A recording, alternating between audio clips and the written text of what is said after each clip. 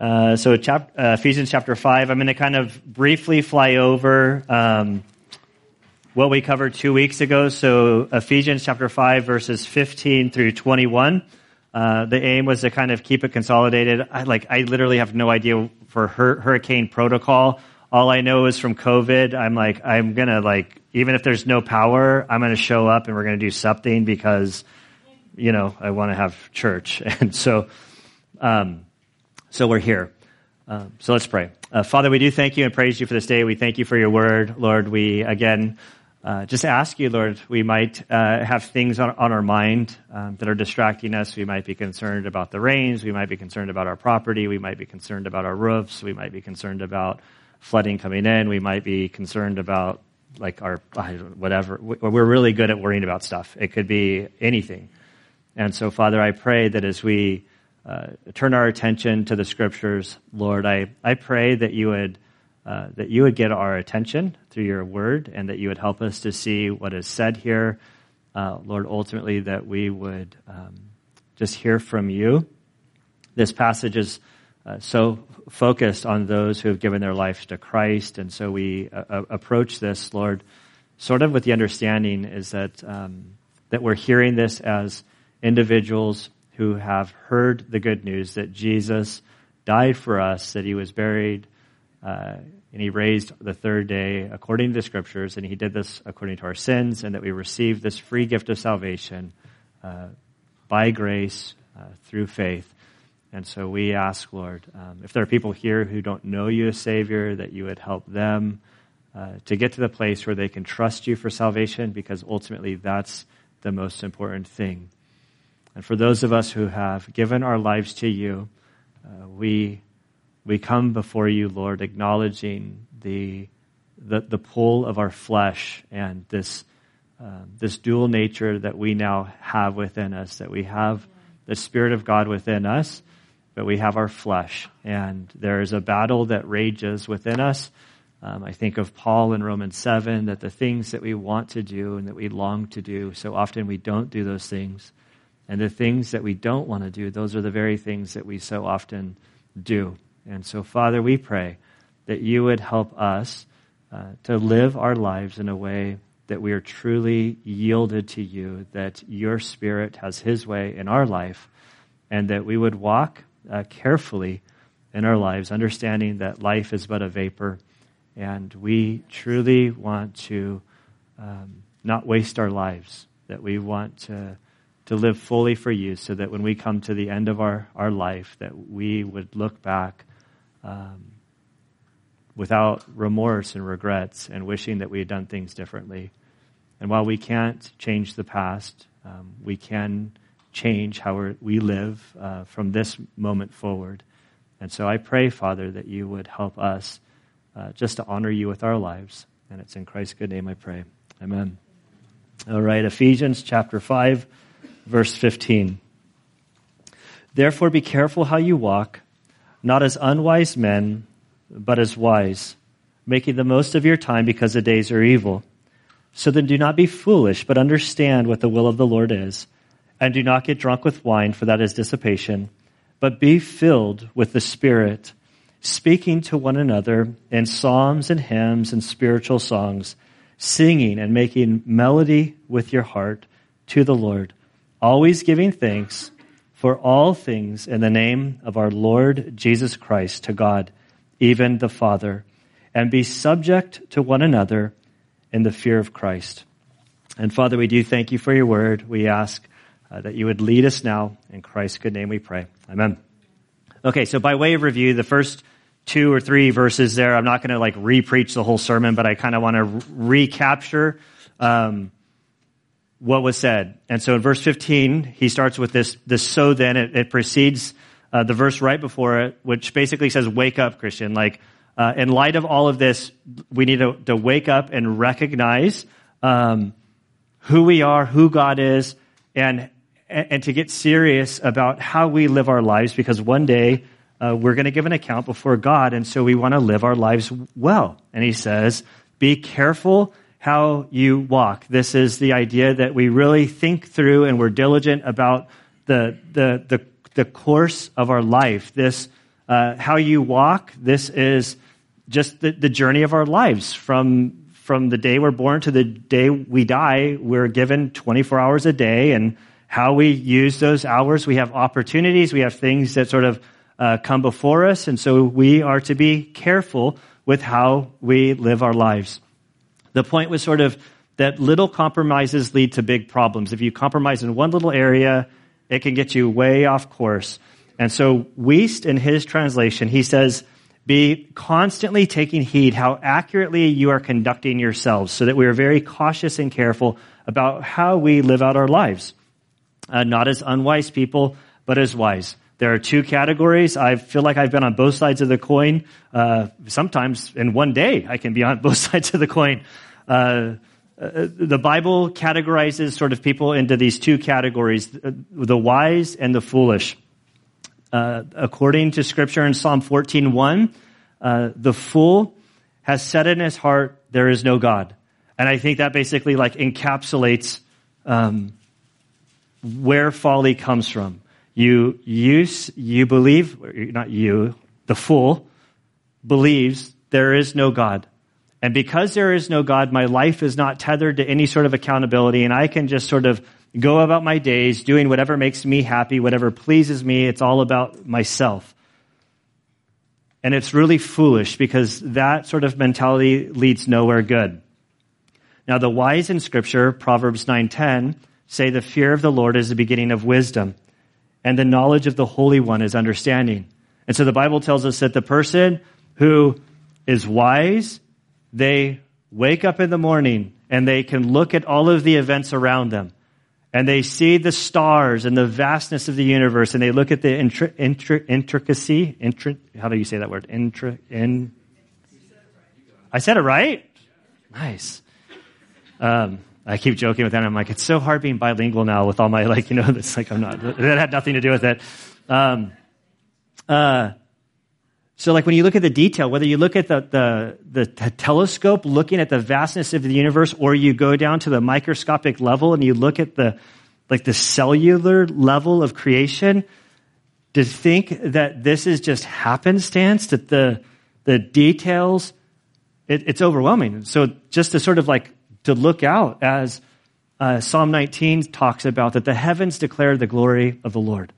And so to go, you know what? I'm a nobody. I love that song. I'm just a nobody trying to tell everybody about somebody who saved my soul, I think is basically how the lyrics goes. It's there's something so much bigger out there, that there is a God, and I didn't just happen to come into existence, that I was created by the Creator. And because I have a Creator, how I look about the world, the people I interact with, the things that I go about my day, I need to have wisdom in how I navigate these things. Merida, he says the fool lives recklessly.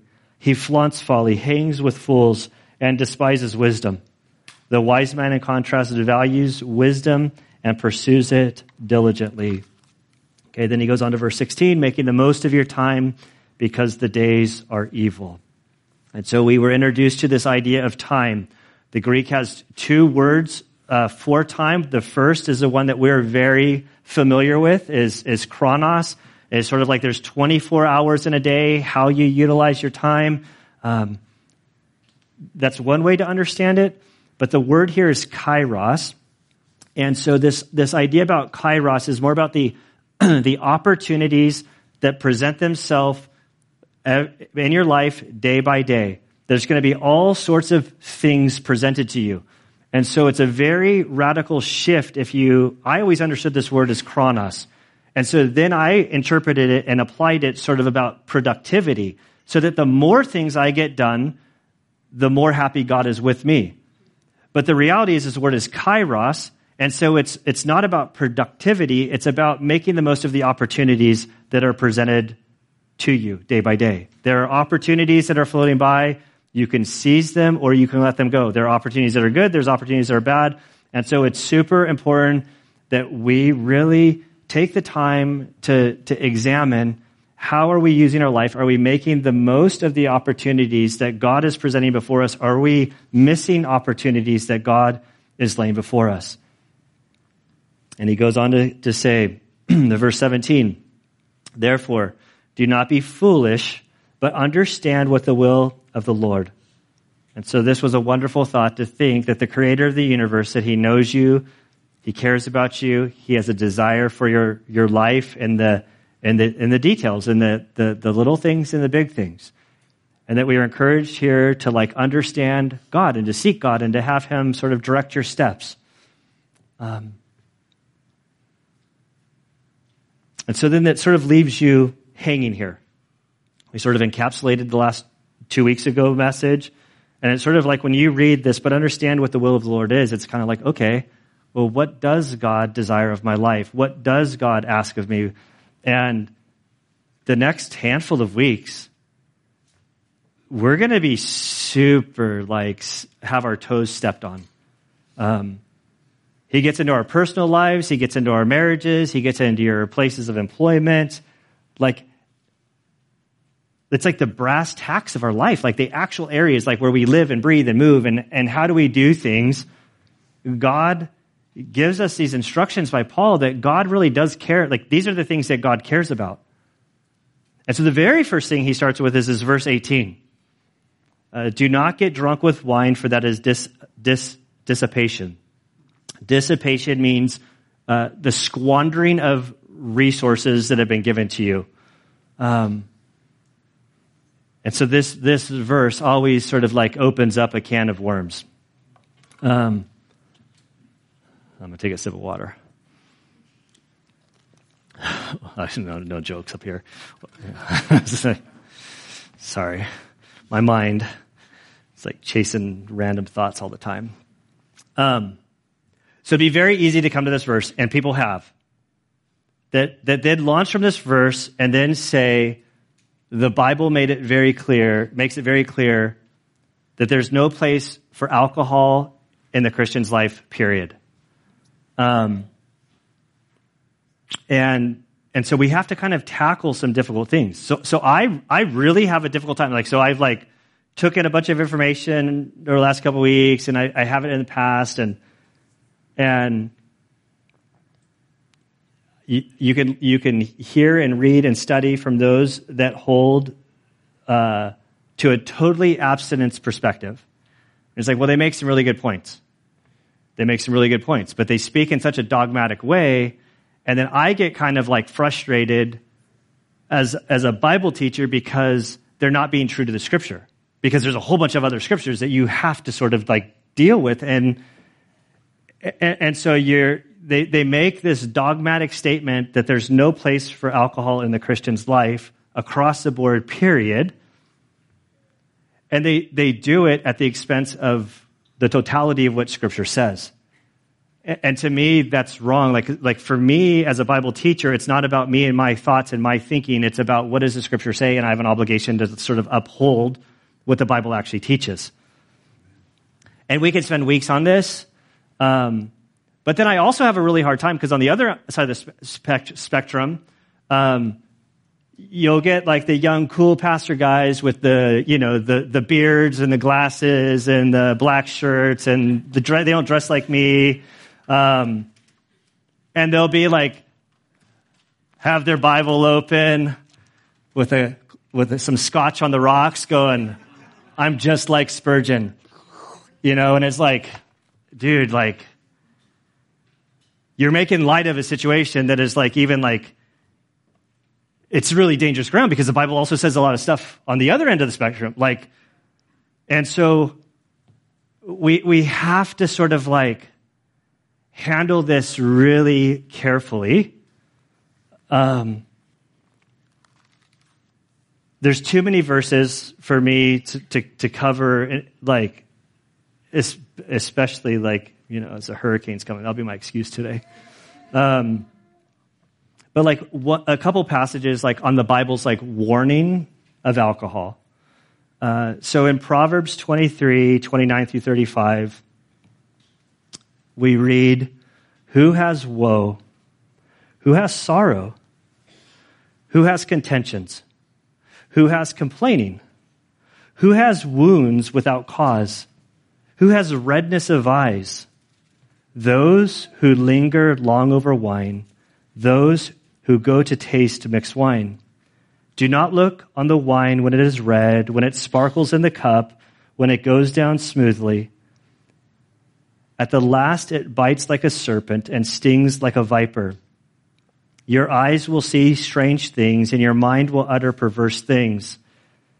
And you will be like the one who lies down in the middle of the sea, or like one who lies down on top of a mast, so like a drunken sailor. The Bible just starts ripping on sailors way back when. And the drunken sailor says this, they struck me, but I did not become ill. They beat me, but I did not know it. When shall I awake? I will seek another drink. And so Proverbs kind of talks about the dangers of alcohol.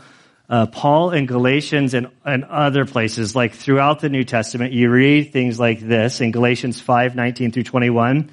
Now the deeds of the flesh are evident, which are immorality, impurity, sensuality, idolatry, sorcery, enmity, strife, jealousy, outbursts of anger, disputes, dissensions, factions, envying, drunkenness, carousing, and things like these, of which I forewarn you, just as I have forewarned you, that those who practice such things will not inherit the kingdom of God. So this is sort of like the preface to the fruit of the Spirit. And these particular verses, for me, as I became a Christian, and that's sort of like the land between not being a Christian and being a Christian, I don't have like a day, I have like a season. And I struggled with alcohol. And so I believe in hindsight, I believed that I was a saved drunk during that window. But I would come across these verses and I would be super convicted. And I totally believe in the assurance of salvation that if you are saved, if you've received the Spirit of God, you're sealed until the day of redemption. Ephesians 1 tells us. But I don't think that there's assurance of your salvation if your life is marked by drunkenness, because you read these verses and it's like, it says here, drunkenness, if your life is marked by drunkenness, and mine was during that stage of my life, I will not inherit the kingdom of God. And so while I adhere to the assurance of salvation, in that place of drunkenness and hungoverness and that vicious cycle, I didn't have assurance of my salvation because of these verses. And I thank God that in our moments of not walking with Him, there are these verses that the Spirit of God zaps in our life to bring us into alignment with Himself. I don't have a bunch of statistics to bring you. I could have brought you a whole bunch of statistics, but because I don't think we need them. Like the reality of the wrath of alcohol in our world is undeniable. If we were to take away alcohol, like off the face of the earth, take away all alcohol, take away all drugs, well, just kind of like anything that alters our mind state, I think we would still have problems because we're sinners and we would cultivate new ways.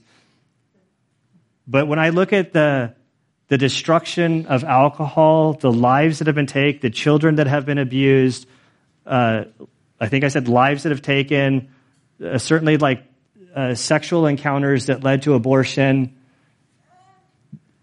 that alcohol causes all kinds of problems. And so the Bible makes it very clear with alcohol, there are some dangers connected to it. And so it would be very easy for me to take a teetotaling stance, but the Bible doesn't allow me to do that. And so this is where I, Gunnar, am personally confronted by the Bible, because Gunnar stopped drinking not because of religious reasons, but Gunnar stopped drinking because Gunnar had some problems with drinking. So when I see my old SEAL buddies and they're like, oh yeah, I don't drink anymore. They're like, oh man, I was really worried about you. And these guys are getting blasted. They're like, yeah, you were crazy, man. My nickname was Dirty Bird because I would always buy people shots of wild turkey. That was my go-to. And so it's Gunnar's old life. And so then it's I stopped drinking because of the problems that I would have, that it was wreaking in my own life. But so then you come to the Bible and then you're confronted with some the other side of the coin. You're confronted with some problems that we can't necessarily just write off. Jesus' first miracle. Let's just start with that one. He turned water into wine, but it wasn't just water into wine. He's at a wedding. and all the wine that they had run out. And then he created like a fondue pot of like wine for like, you know what I mean? Like, this was a party. Like we can't like, and there'll be people on the other side of the coin who like, there are guys that are very reputable and they have like a super knowledge of the language, which just kind of further disappoints me because they take these stance not based on what the scripture says, but because of a point that they're trying to make. And let's say, oh, Jesus just turned water into a really strong grape juice. And it's like, well, the context doesn't necessarily support that. And then even if you were to like, let's just say we're going to all say, okay, Jesus didn't make wine. He made Welch's grape juice. And it was just like unbelievable. It was unlike anything they'd ever tasted before. Then you move forward in the Gospels to Luke chapter 7. Very early in Jesus, like it's still like not that far into it. And so Jesus speaking says this in Luke chapter 7 verses 33 through 34. He says, for John the Baptist has come eating no bread and drinking no wine, and you say he has a demon.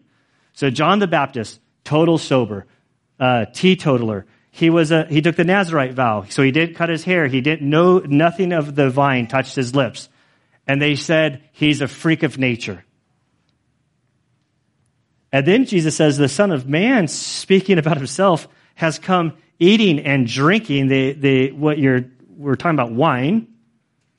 And you say, behold, a gluttonous man and a drunkard, a friend of tax collectors and sinners. So Jesus was taking abuse. He was being accused by the people of being a drunkard because he had wine. There's no indication that Jesus was ever drunk because he was sinless. There's all kinds of evidence that he drank and consumed wine. That's the Bible. I'm uncomfortable with it. If you're uncomfortable with this, welcome to the club. Like this is like, because we live in our American culture and we want to condemn it all the way. I'm just speaking for myself, and I use we just because I want to not be alone. And then if we fast forward to the very end, the night which Jesus was betrayed, Matthew chapter 26, verse 29. Jesus saying to the disciples, but I say to you, I will not drink of this fruit of the vine. So he's drinking some wine the night that he's going to be arrested and he's going to go to the cross. It's a Passover meal. He's having wine. And he says, I will not drink of the fruit of the vine from now until that day when I drink it new with you in my Father's kingdom. So Jesus tells them, in the coming age, you're going to have a glass of wine with me. That's a radical thought for me to even begin to like fathom that one. But Jesus, his last night in his earthly body, while alive, he has a glass of wine and he says, you will have a glass of wine with me in the future kingdom. That's a real hard one to wrap. I haven't gone too deep. There's like in seeing how the other commentators handle this. And there's a lot of verses sort of like on both sides. And I don't have time to do that. Like I don't have time to cover the whole thing. But so the issue when we come to Ephesians 5 verse, what are we at, 18? The issue is drunkenness. Very clearly, the issue is drunkenness. The issue is you lacking control of your own faculties. That is the issue. Now, it's easy to say that. It's harder to define what is drunkenness. Now, we have legal measures, like in the state of California, it's 0.08. Don't ask me to explain it, but it's just like 0.08. It's like, like if you are at 0.07 and you go to 0.08, then you're drunk. Like that's, and so I know a police officer early in their career, they really wanted to know like, what was it to be legally drunk so that when they pulled somebody over and they started interviewing them, they would have a good idea of what the other person was experiencing as they were figuring out how to like handle the situation, because in California, law officers have some discretion about how they handle different situations. So if I understand correctly, the officer took home a breathalyzer, sat down, 0.00, drank a glass of beer or wine or whatever, waited some time, blew into the breathalyzer, 0.02 or whatever, waited another amount of time, had another glass of wine, blew in, saw what the breathalyzer was, And I don't know how far they took it. But then the end of it was like, basically, like if I pull over anybody with like alcohol in their system, I do not feel bad about arresting them and booking them because you know, like, you don't have control. And so I think it's super easy for any of us that have had any sort of like experience with drinking. It's very easy to go in from like, I'm just going to have half a glass of wine to like 6 glasses later and you're drunk. Like, how did that happen? Well, it's a very slippery slope. And so I think that for us as Christians, as we relate to alcohol, I think we have to understand like the dangers of it. We have to go into it. I don't want to like soberly. I don't know if that's the right thing to, but like with caution. Like if you want to have a glass of wine with your dinner, like there's freedom in the scripture to do that. I don't necessarily even put a whole lot on like, I don't have it in my notes, but like the whole appearance of evil. I think that's a misunderstanding of what the text actually says. We have an obligation to make sure that our lives are yielded to the Spirit. And if you're going to have a glass of, like, put up some boundaries. Like these are the things. And then if you exceed that, I would say like you should probably consider not drinking. You know, like you should probably figure out like if you're missing the mark, the Bible gives some pretty serious warnings. And so if you're slipping into drunkenness, then there's some real big red flags that you probably should like figure out what you have to do to not violate this instruction. So if you choose not to drink, you're probably wiser for it. That's basically what I did. I've shared the story before, but my journey from like drinking to not drinking, there was like a trying to stop. I eventually stopped. And then, you know, a month went by, 6 months went by, a year went by, 2 years went by. And I kind of then had this little counter always going in my mind. And the counter got up to like 10 years, 11 years, 12 years. And I tell you what, Gunnar, I was so proud of myself. Because I didn't do the coins or anything like that, but it was like Gunnar had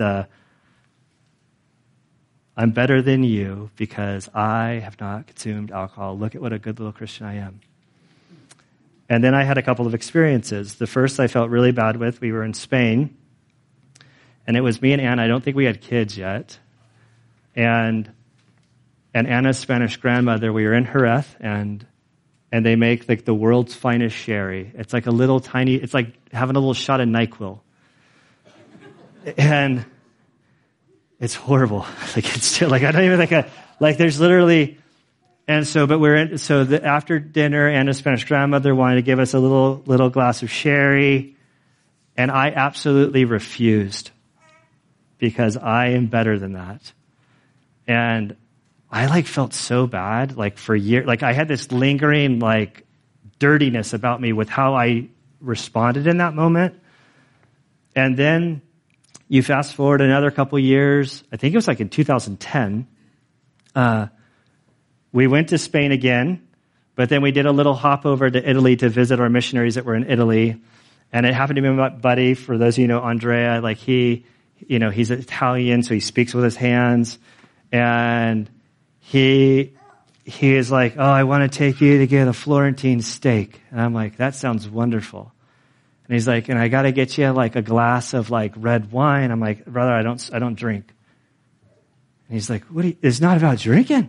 He's like, you have the steak, you have the wine. It enters your mouth, goes down your throat, and there's like a marriage of flavors. And I was like, no, man, no, I just don't drink. And so he's busted my chops, and then I excused myself to go to the bathroom. I came back, and there's like a little glass of water. It was really funny. It had the bubbles in it, but I was like, super hot day, so I chugged it.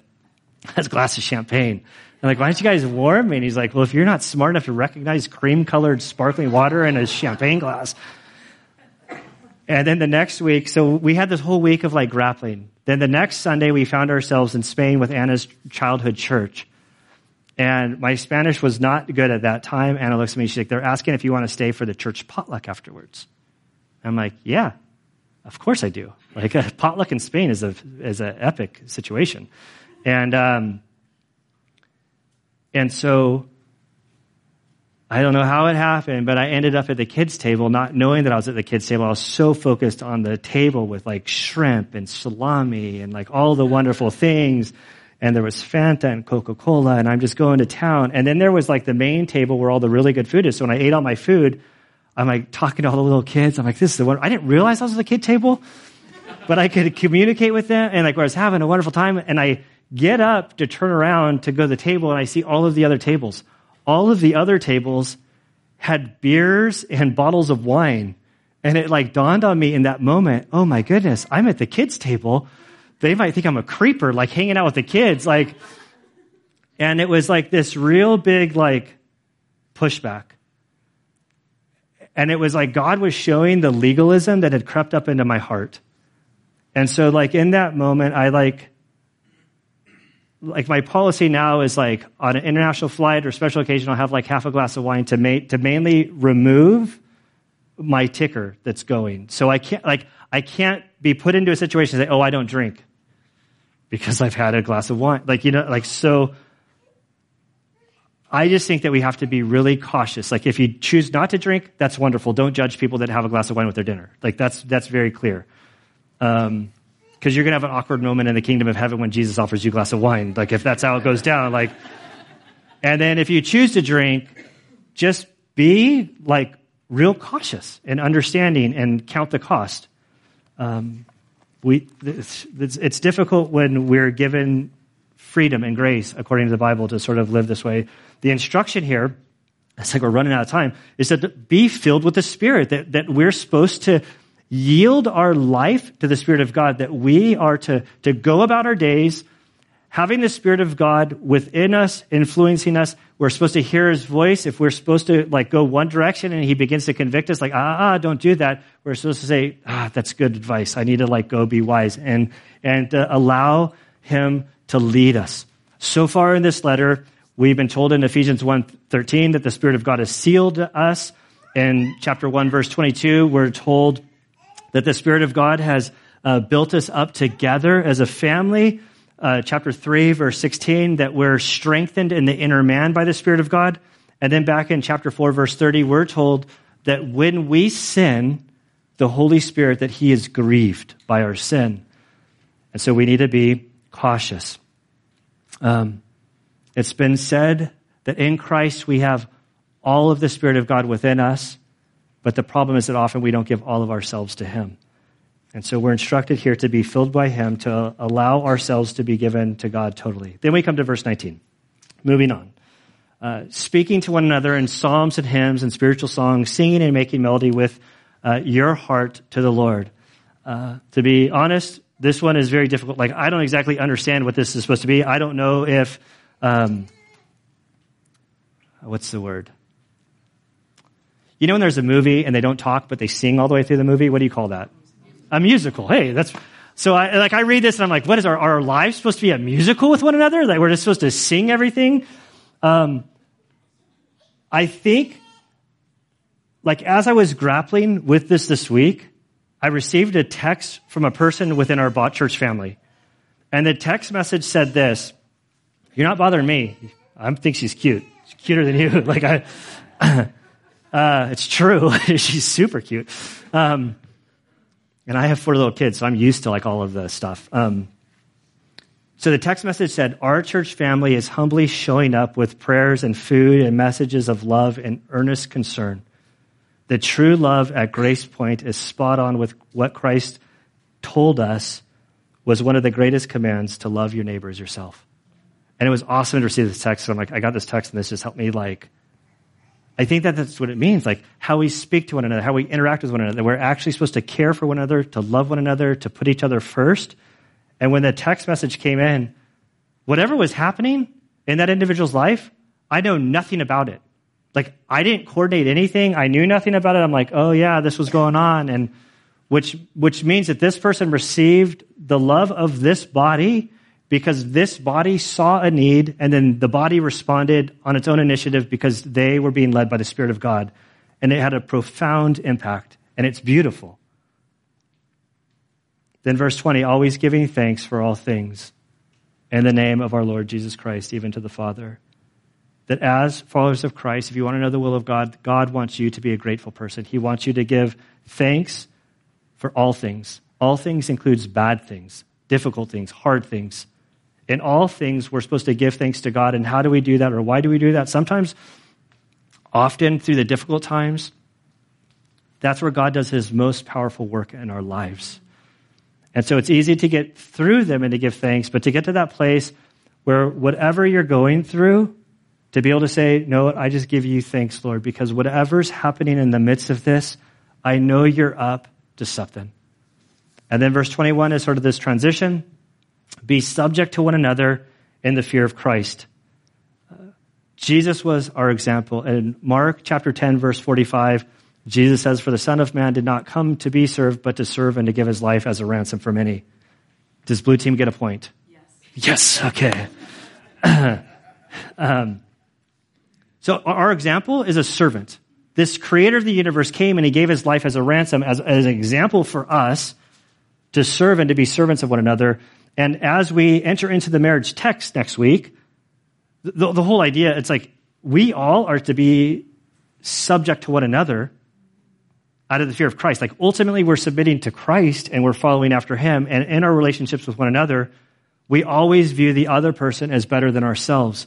And when we all do this, it's powerful. In the fear of Christ, Jesus also said, Matthew 10:28, I don't have this one memorized, do not fear those who kill the body and are unable to kill the soul, but fear him who is able to destroy both the body and soul in hell. That's Jesus. That's our creator saying, hey, fear me. Like you should fear me. You should orientate your lives to understanding that you are nothing before God and that you should see the one who created you and you should align your life and your affairs understanding that you are going to give an account before him. And when you do that, life gets really good. It's amazing. It sounds so bad. It's funny, the air in this weather, it's very weird to get the temperature. So people are like, it's kind of hot. It's kind of hot for me too. So I'm like, while the worship is going on, I'm like, I'll go back and adjust the air. 3 or 4 people looked at me and said, thank you. Another person was whispering to me, he's like, it's easier to preach evangelism when it's hot in here. I forgot about this verse, so I turned down the air because I didn't want to go that route. Okay, so what do we do with this passage? I think when we look at this passage, we have this whole element that our life is but a vapor. It goes so fast. And so what are the things controlling your life? What things are using up the time that you have for things that are of no value? Are you being controlled by your flesh and things that you need to really cut out? For me, I want to be led by the Spirit. I want to love like Jesus, and I don't want to waste my life. As I've read through and looked at this passage, there's a book, John Piper has a book. He's got a bunch of books. Most of them are way above my IQ. But there's one that he wrote for college kids that's right at my IQ level. It's right there. And it's don't waste your life. And John Piper's dad was an evangelist. And he tells this story of this drunk guy that would come to his dad's outreaches all the time. And this old drunk man finally surrendered his life to Christ. And John Piper, as a little boy, just remembers hearing this drunken man at the front of the church with his father crying out over and over again, I've wasted it, I've wasted it, I've wasted my life. And then he sort of quotes from this plaque, I forget who wrote the poem, but that his mother had on the doorpost as he left the house. And the poem reads, only one life 'twill soon be past, only what's done for Christ will last. And I think that's the heart of this passage today. I know we're short on time. I'm going to end like I do every so often whenever we stumble across these passages. But the passage makes it certain that we're always to be giving thanks for all things in the name of Christ. So Melanie's ready to go. I have to mute my mic. But we're going to end with just a time of gratitude. So Melanie has the microphone. So if you want to just say something that you're grateful for, raise your hand. Melanie will run over to you and then you can say it, and then we're just going to end with a time of gratitude. And okay, I'm going to turn off the microphone.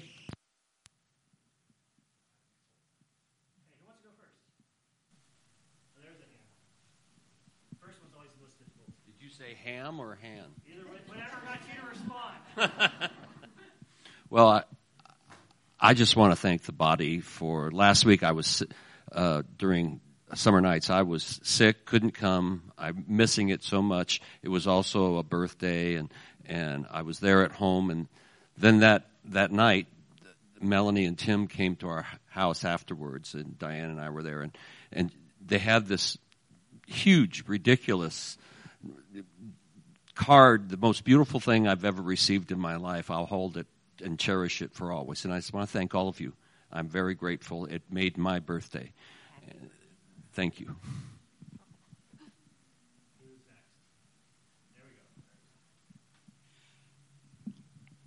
I'm thankful for this church and for you, Gunnar.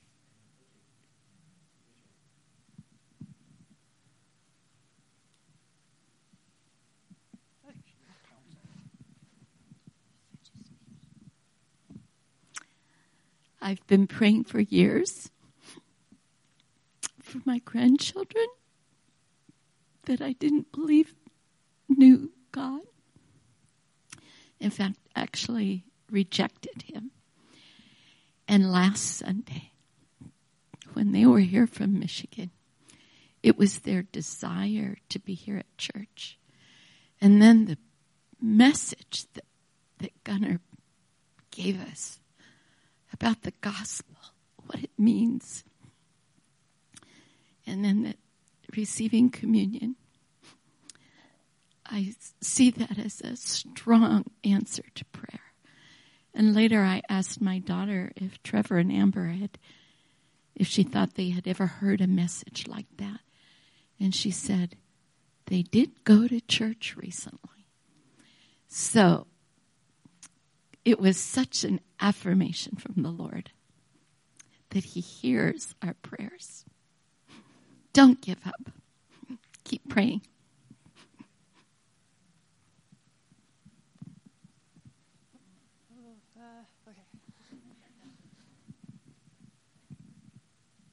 I'm thankful for yesterday was 22 years of marriage, which I know is not a lot compared to a lot of people in here, but we spent last night reminiscing each year. What was your favorite part about 2001? What was your favorite day in 2002? And we did that over dinner, and I thought that was just a really neat way to count our blessings. And as they're growing up, I am thankful for 5 years of infertility that I had between Emily, because we probably would have never considered adopting Ivan if that hadn't happened. So even though it's painful, when you go through it, it's there's blessing.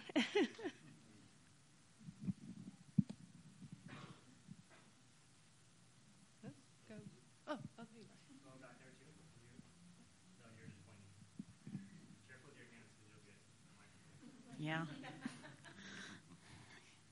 I'm thankful for the growth since I got in contact with the church, with this church, and over the years. And I'm thankful for the growth in the last couple of years with stuff and with different stuff I've been doing lately. And I think that's all.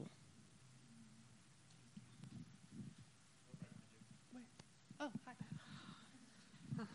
You know, I'm so thankful that the Gustafsons are here, because what you just said, I mean, you went through something painful that you tried every way to fix, and you couldn't fix it, and you didn't get what you thought you wanted, but instead God made you wait, and he gave you something that you would never trade for what you thought you wanted. And that is so encouraging to me, and thank you. I'm thankful for that.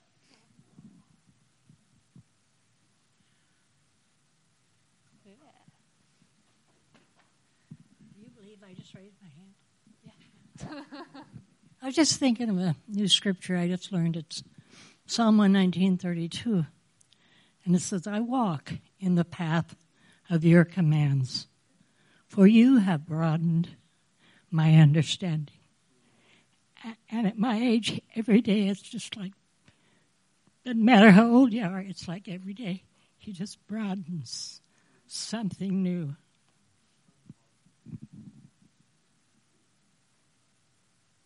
Who else? Don't be shy. Gratitude is good for us. There will not be strong arms. Okay, going once, going over.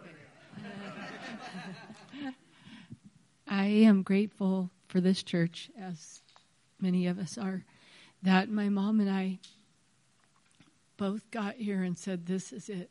It wasn't like I had to look anymore for her to find one that she liked or I liked. And we just have felt at home since that day. So, thank you.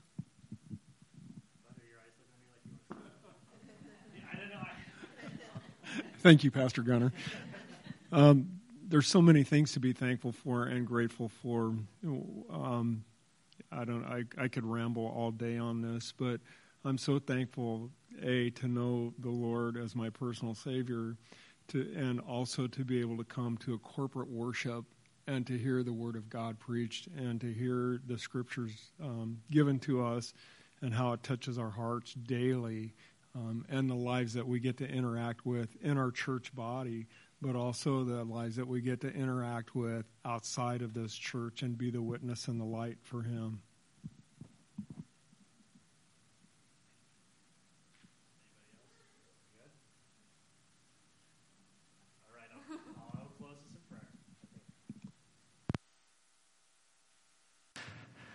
Let's pray. Father, we do thank you for this day. We thank you for your word. We thank you for you being God. And we pray, Father, that as we live our lives, you would help us, Lord, to honor you with our thoughts, with our actions, Lord, not because we're trying to earn favor with you, but because we recognize, Lord, all that you have done for us in Christ.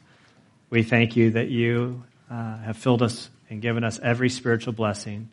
We pray, Father, that as we live our lives, you would help us to learn what it means to walk with you, to honor you. I pray that you would help us to become a grateful people, that we would learn just to praise you in the storm, as that one song sings, that we would learn to give you thanks, Lord, when we're confused about the things that we're facing.